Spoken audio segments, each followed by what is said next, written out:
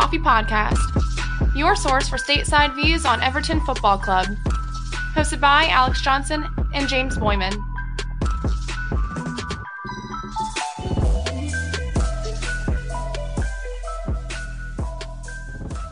Hey there, everybody. Welcome back to the American Toffee Podcast. Before we get started, we just wanted to make a quick announcement. If you haven't already seen on social media, Alex and I have signed a contract. We've sold out, and we are now a part of Big Heads Media Network, podcast network. And so with that, we will be bringing some changes to the show over the next week or so. We will be adding advertisements and some other changes. And, hopefully this is a big step for us. We're hoping that the network gives us connections to help improve our content and bring you guys a better show overall. And we're really excited about the opportunity. So we just wanted to get that out of the way. And I'll let Alex, if Alex has anything to add, I'll throw it to him. No, nothing to add. Really both excited about it, and we look forward to it. All right. Well, in much less exciting news, we, of course, have the post-match of the Norwich game. 2-0 loss at home at Goodison Park. And I'll throw it to our special guest for the day, Jerry Gibson. Jerry, firstly, welcome to the show. Thanks for coming back on. Secondly, where do you fall now, 24 hours post Norwich loss? First of all, thanks for having me again, guys. Really appreciate it. Good to talk to you. Wish it was under cheerier circumstances. I will say it's pretty cheery that you guys have had the opportunity to do a little selling out. So congrats on that. That is awesome. That is great news. No, it's hard work, guys, and you're doing great work, and I think all the listeners out there are appreciating it. So awesome news there. But then to go to the other end, yesterday was difficult. The match was, we've talked a little bit off of recording about how it was kind of a toothless performance from Everton, and the fact that the club haven't really come out and made any announcements. It seems like there's a pretty good likelihood that Silva's gonna be staying, at least for a little while. So yeah, guys, I'm a little befuddled because I don't really have a very good argument for why he should now, and I've always been kind of a let's support the manager kind of guy. So actually, that's really a good point. And it maybe not a factor of anything else other than, instead of why do I want him to leave, what maybe the better question is, how can I defend the fact that Marco Silva is still here? Or why would I want him here is a better question. Unfortunately, the players just did not look like they knew or believed in what they were doing yesterday. Sidibe specifically, I think it was like the 50th minute in which he got roasted once again. It was an awful display from him personally, but he legitimately looked like he gave up. Yeah, it was a really poor performance against a Norwich side who are bottom of the table. Now, having lost to all three newly promoted sides, two of which at home, I think that above anything else sort of is an indictment on Silva. We've had some okay times under him. I think it's been generally pretty disappointing given the investment that's gone into the squad, given the talent that we all know is there. I know, and some fans might even say that, the players are culpable as well, but I think it all comes to the leadership from the manager, and there just doesn't seem to be much fight, much passion. He seems to be, frankly, a dead man walking at this point. And, the one thing that maybe would have, or you could have said about Marco Silva is that when teams come to play against us, we tend to play better against teams that will open up and do all of those things. And Norwich were pressing fairly high, and, they have a profile of a team. They play a style that is much more open and advanced, as we talked about with Paddy at midweek, but they don't really have the squad depth or like quote unquote the talent.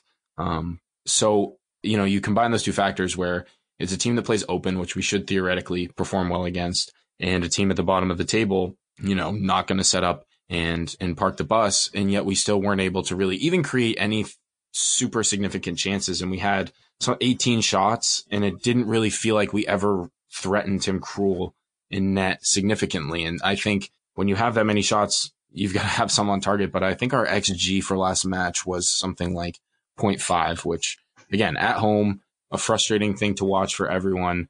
And this felt very monumental in the sense that, the You're getting sacked in the morning, being sung and all of those things, it's really, really hard to see a situation where Marco Silva stays in his role after that performance.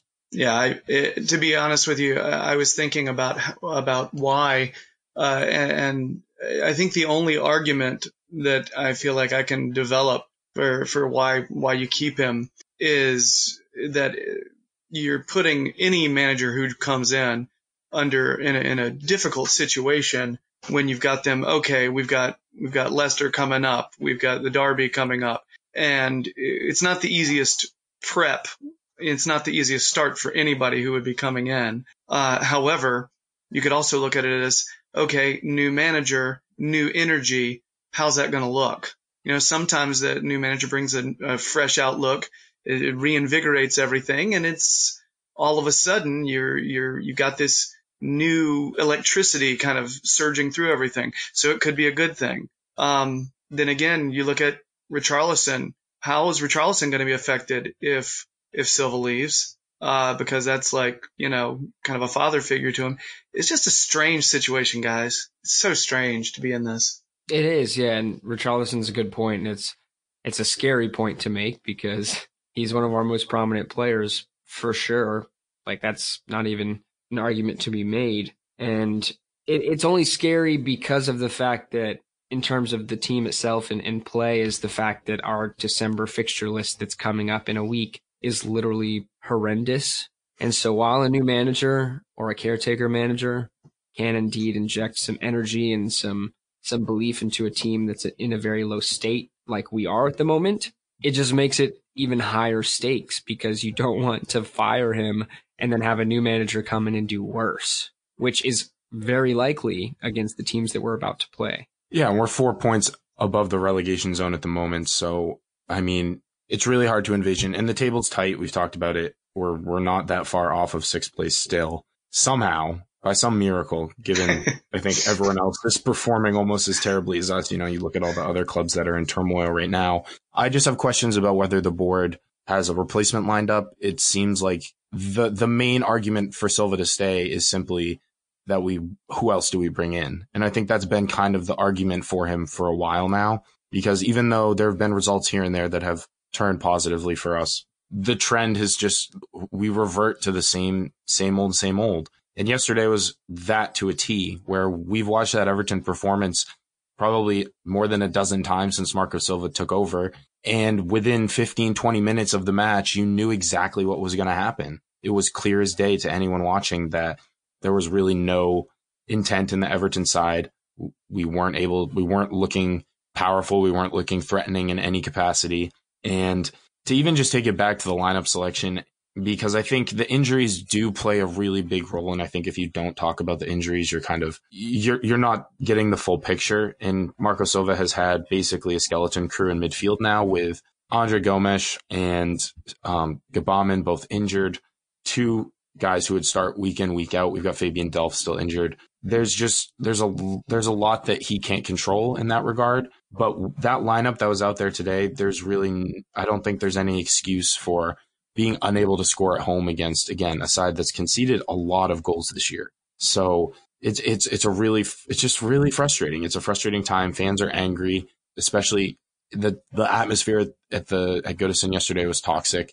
No question about it. When you have the home fans booing, it's never a good sign. And it makes me kind of cringe just watching it through the TV to hear that, because you know what that does to the players. That doesn't galvanize a team in any way. You have to take that into consideration.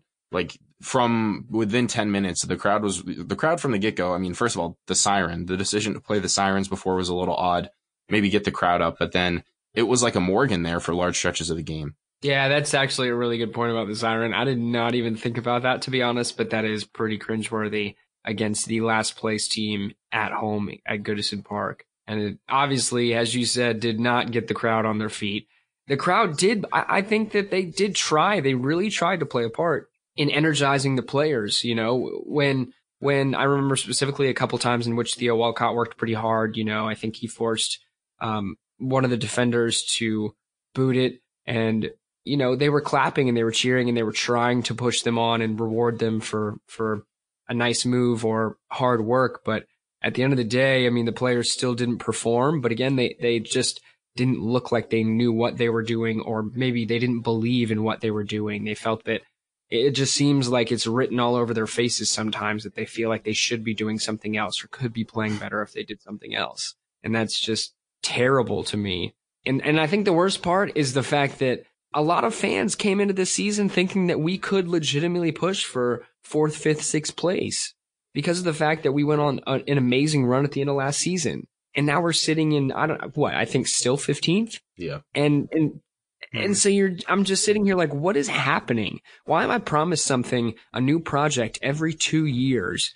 And then every 2 years we're sitting in the last 3 quarters of the table, or I guess whatever percentile that is. I'm trying to say it a little better, but nonetheless, it's just really disappointing to me. Yeah. You look at that first half, there was, I feel like if you're going to say one team was asserting themselves on the game, it's Norwich. Everton did not look assertive in any way. It looked like we were more reactive. We had a little flurry in the first half, which was nice, and it gave you a little faith. And then finally when we got to the second half, I mean, we had, you mentioned it earlier, I believe James mentioned the 18 shots. I feel like every single one of those got blocked at 5 yards in front of the shot. It was like they knew coming. So it was a lack of incisive, clear-cut chances on goal. And almost every single one of those opportunities, they were back. They were They were set. Their defense was set, which is why they were able to block.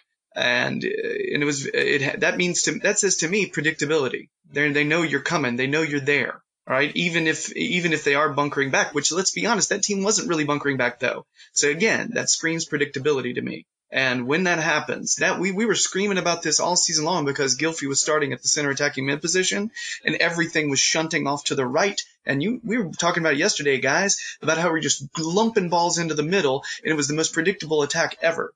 Okay. And what seemed to throw that off is when we threw Iwobi in for Gylfi at that center attacking mid position. He was creating a lot more chances. He was not afraid to sit there. And I don't think Gylfi was particularly awful yesterday. I thought he combined well, played some nice little through balls. He was all right, but there was something about our mindset that was just so predictable. And I feel like we are much more dynamic when we've got Iwobi at that position and then we bring Gylfi in later. Yes, I agree. And you know what? The other thing I was thinking about, which was a good point, or I guess kind of to piggyback off your point about Iwobi coming in and creating chances, it felt like Iwobi was literally the only player in a blue shirt on the pitch that was demanding the ball. Yeah. It felt like nobody else wanted the ball. And that brings me back to about 2 years ago or so, when that's essentially all the fan base talked about for months. Just nobody on the pitch wants the ball. I'll say, I guess, actually, Seamus Coleman did as well. And it was good to see him back on the pitch and really trying to spur the guys on. But yeah, I think yesterday kind of settled it for me. Iwobi needs to be playing in the center of the pitch at the moment and not Gylfi Sigurdsson. And it pains me to say it, but it's true. And I was happy with what I saw from Iwobi, and I thought that his attitude was really good, really needed. And I'm glad that we have him around at the moment. Yeah, and it's just so bizarre with Marco Silva knowingly, on the ropes to revert to the lineup that he chose.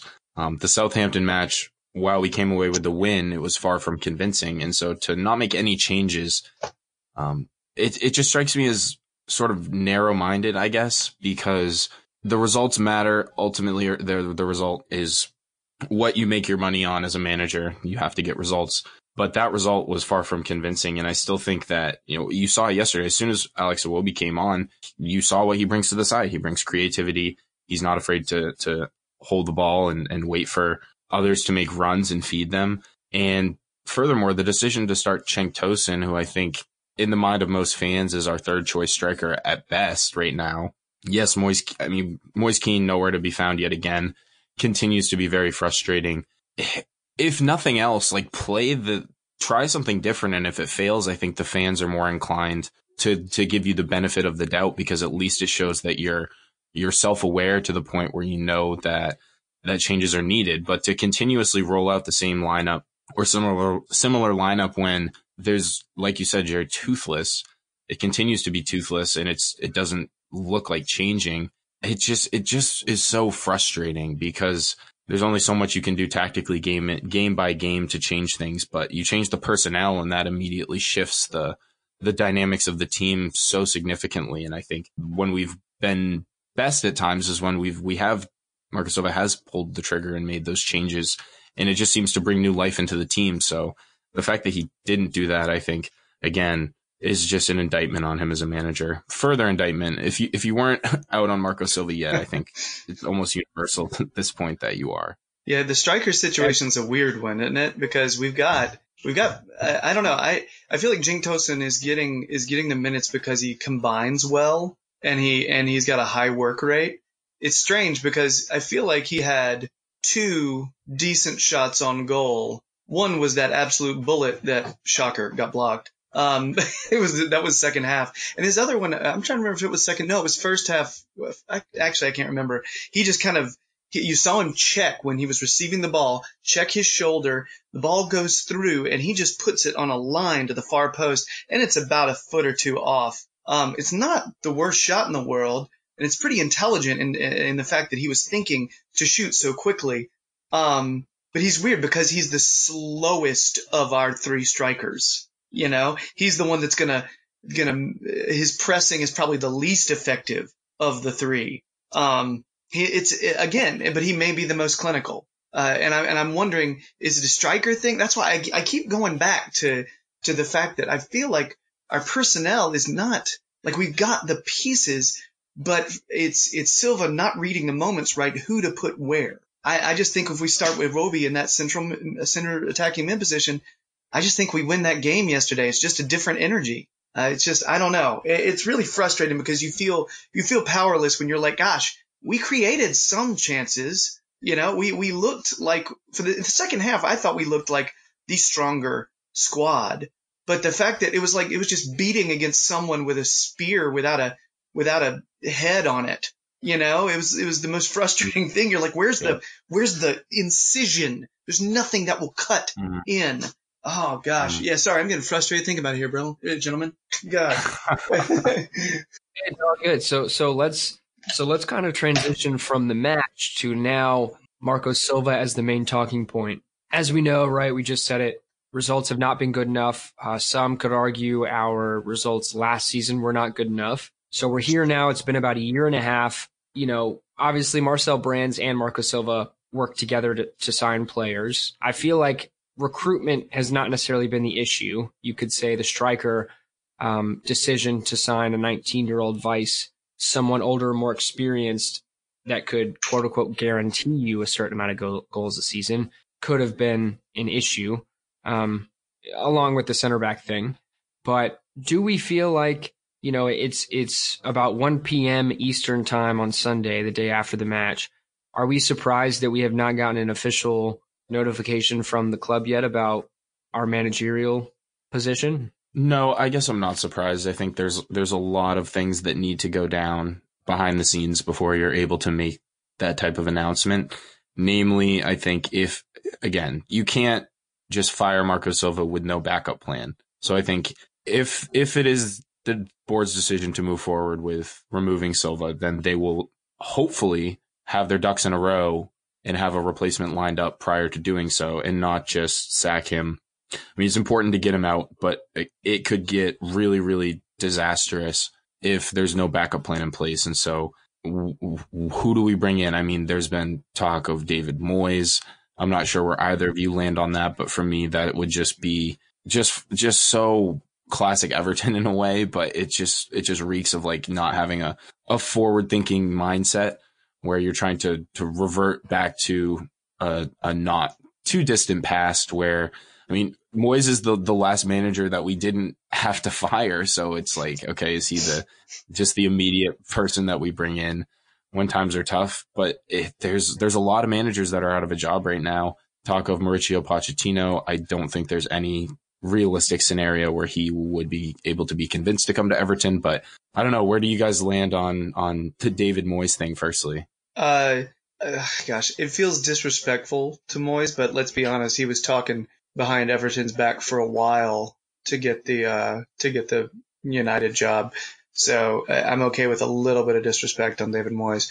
But honestly, I think I'm much cooler having this conversation if it's February and we are still in relegation fear, because he seems to me like he's kind of a stopgap solution.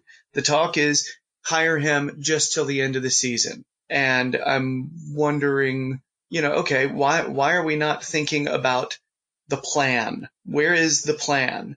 Because Silva seemed like he was a plan. Young manager, lot of ideas, had experience in the Premier League.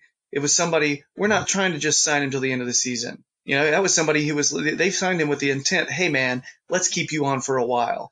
I want one of those people who wants to come on and make Everton their next big gig. Someone I saw where my buddy Paul, who comes on our podcast every once in a while, mentioned Niko Kovac, and I'm like, that's not a bad shout. That's not the worst shout. He's young. He has a lot of ideas. Did a great job with Frankfurt. Had some personality clashes at Munich. Okay. But at least, there's a young manager with lots of ideas, bringing new ideas, instead of saying, hey, let's just hire this person. Let's not get relegated and let's delay again. 6th place. You guys mentioned 6th place is not far off. This season is not done. This is not a wash. I want some hope. Damn it. I do, Amen. So yeah, I think I'm done on that. Sorry. No, very well said. And actually, I 100% agree. I don't want an appointment unless it's the next appointment, not an appointment. So very well said. Very good points as well, because I'm just getting impatient at the moment. I'm the type of person in which I watch every single match no matter what. I watched every single match Everton played under Sam Allardyce. I did it, yes. I'll take one for the team. But it hurts, doesn't it? It does. I can't do it. I can't stop. No, I don't even like to turn matches off early, as unfortunate as that is. But for some reason, I'm getting impatient. But I would actually paint myself as somewhat surprised that he's not gone already and we haven't gotten the notification, because a lot of fans were calling for it forever ago. And then we thought the last couple of matches we did okay. The Andre Gomez and Son thing kind of took over social media, and pretty much many of Everton's fans' thoughts for a couple weeks as well. And I think now it's kind of reared its ugly head again, losing to the last place team at Goodison Park, being played off the pitch by Todd, aka Iniesta Cantwell. So it needs to be the next appointment, but I still am pretty surprised, only because I feel like, some rumors could be true and they could have been planning this for like a month now, Something tells me that's not the case, though. I feel like the board is, Farhad Moshiri and Bill Kenwright are on record saying that they envision Marco Silva being the man to take us to all the way to the new stadium, and that he would still be manager at that time. How much of that has really changed in the last few weeks? I think even if they were somehow still thinking with that mindset, yesterday's reaction from the fans will have shifted that dramatically, because if you lose the fans, it becomes just an untenable position to be in. And you just can't have such a toxic home atmosphere week after week.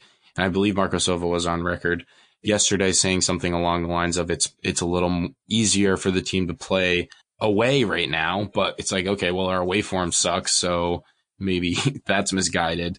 And if the fans are, turned at home, then we need to get back to the raucous Goodison atmosphere that allows us to get victory after victory and intimidate opposition.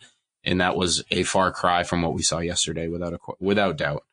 So to kind of wrap things up here, I don't know, does anyone have any final thoughts? It's going to be a big week. We could even hear something as soon as right after we're done recording here. What are we hoping for the next week or so from Everton? Wow. That's such a great question. If I'm not surprised we haven't heard anything just because it's Everton. If we were another club, I would be surprised. I feel like Everton's their decisions always take a lot of time. They always wait until the last possible minute to be able to announce something. It's just the way they do things. I don't know if that is caution or if that's being inept at the boardroom level when it comes to making decisions and everything. Oh gosh, guys, I'm in the zone where I kind of expect Silva to keep his job potentially up through the next match, but I got to be honest. Right now, I am hoping that there is a contingency plan, and it's not just a contingency plan; it's the next plan. That's what I'm hoping for. That they have a next plan, and they are moving toward that, and we'll get some sort of conversation about that. I wonder if I'm being a jerk though because of all the injuries that Silva's had to deal with. James, you mentioned it. It's hard not to. It's easy to forget those. He has been in some dire straits when it comes to that stuff. But I'm sorry, Premier League, you got to deal with it. It's just the way it is. So that's what I'm hoping for, guys, that there's the next plan surfaces within the next 3 or 4 days. That's what I'm hoping. So I echo your sentiments, but I'm going to be pretty simplistic in my response. I'm hoping for hope. I just want to see something That's so good. I like that. Gives me some sort of hope for the next match, for the next couple matches, for the next month. I don't know. I want all of those things that you mentioned. I think we as, fans deserve all of the things that you mentioned. But for me, I'm that low at the moment. That's so well said. Hoping for hope. I love it. I think that might end up being our episode title. Yes. Yo, actually, it needs to be TM. Yeah. Merch coming soon. Merch coming soon. Yeah. That's also your Hallmark movie. Doesn't that sound like a Hallmark movie? Yeah. Hoping for hope. Christmas is here, gentlemen. Yeah. All right. Well, I think we'll wrap it up on that note, on a slightly cheery ending to what was a pretty somber episode overall, but nonetheless, we really appreciate Jerry. Thank you for coming on. It's always great chatting with you, and always appreciate your insight and your opinions. Thank you so much for having me, guys. I appreciate it. You guys are always nice, cool fellas with, always bringing some intelligence and thought to the conversation. You're doing great work here, so keep it up. Yes, likewise. Thank you. We appreciate that a lot. All right, guys, we will be back with you midweek to talk some more, perhaps monumental developments as this saga unfolds before our eyes. Thank you for listening as always, and until next time, up the Toffees.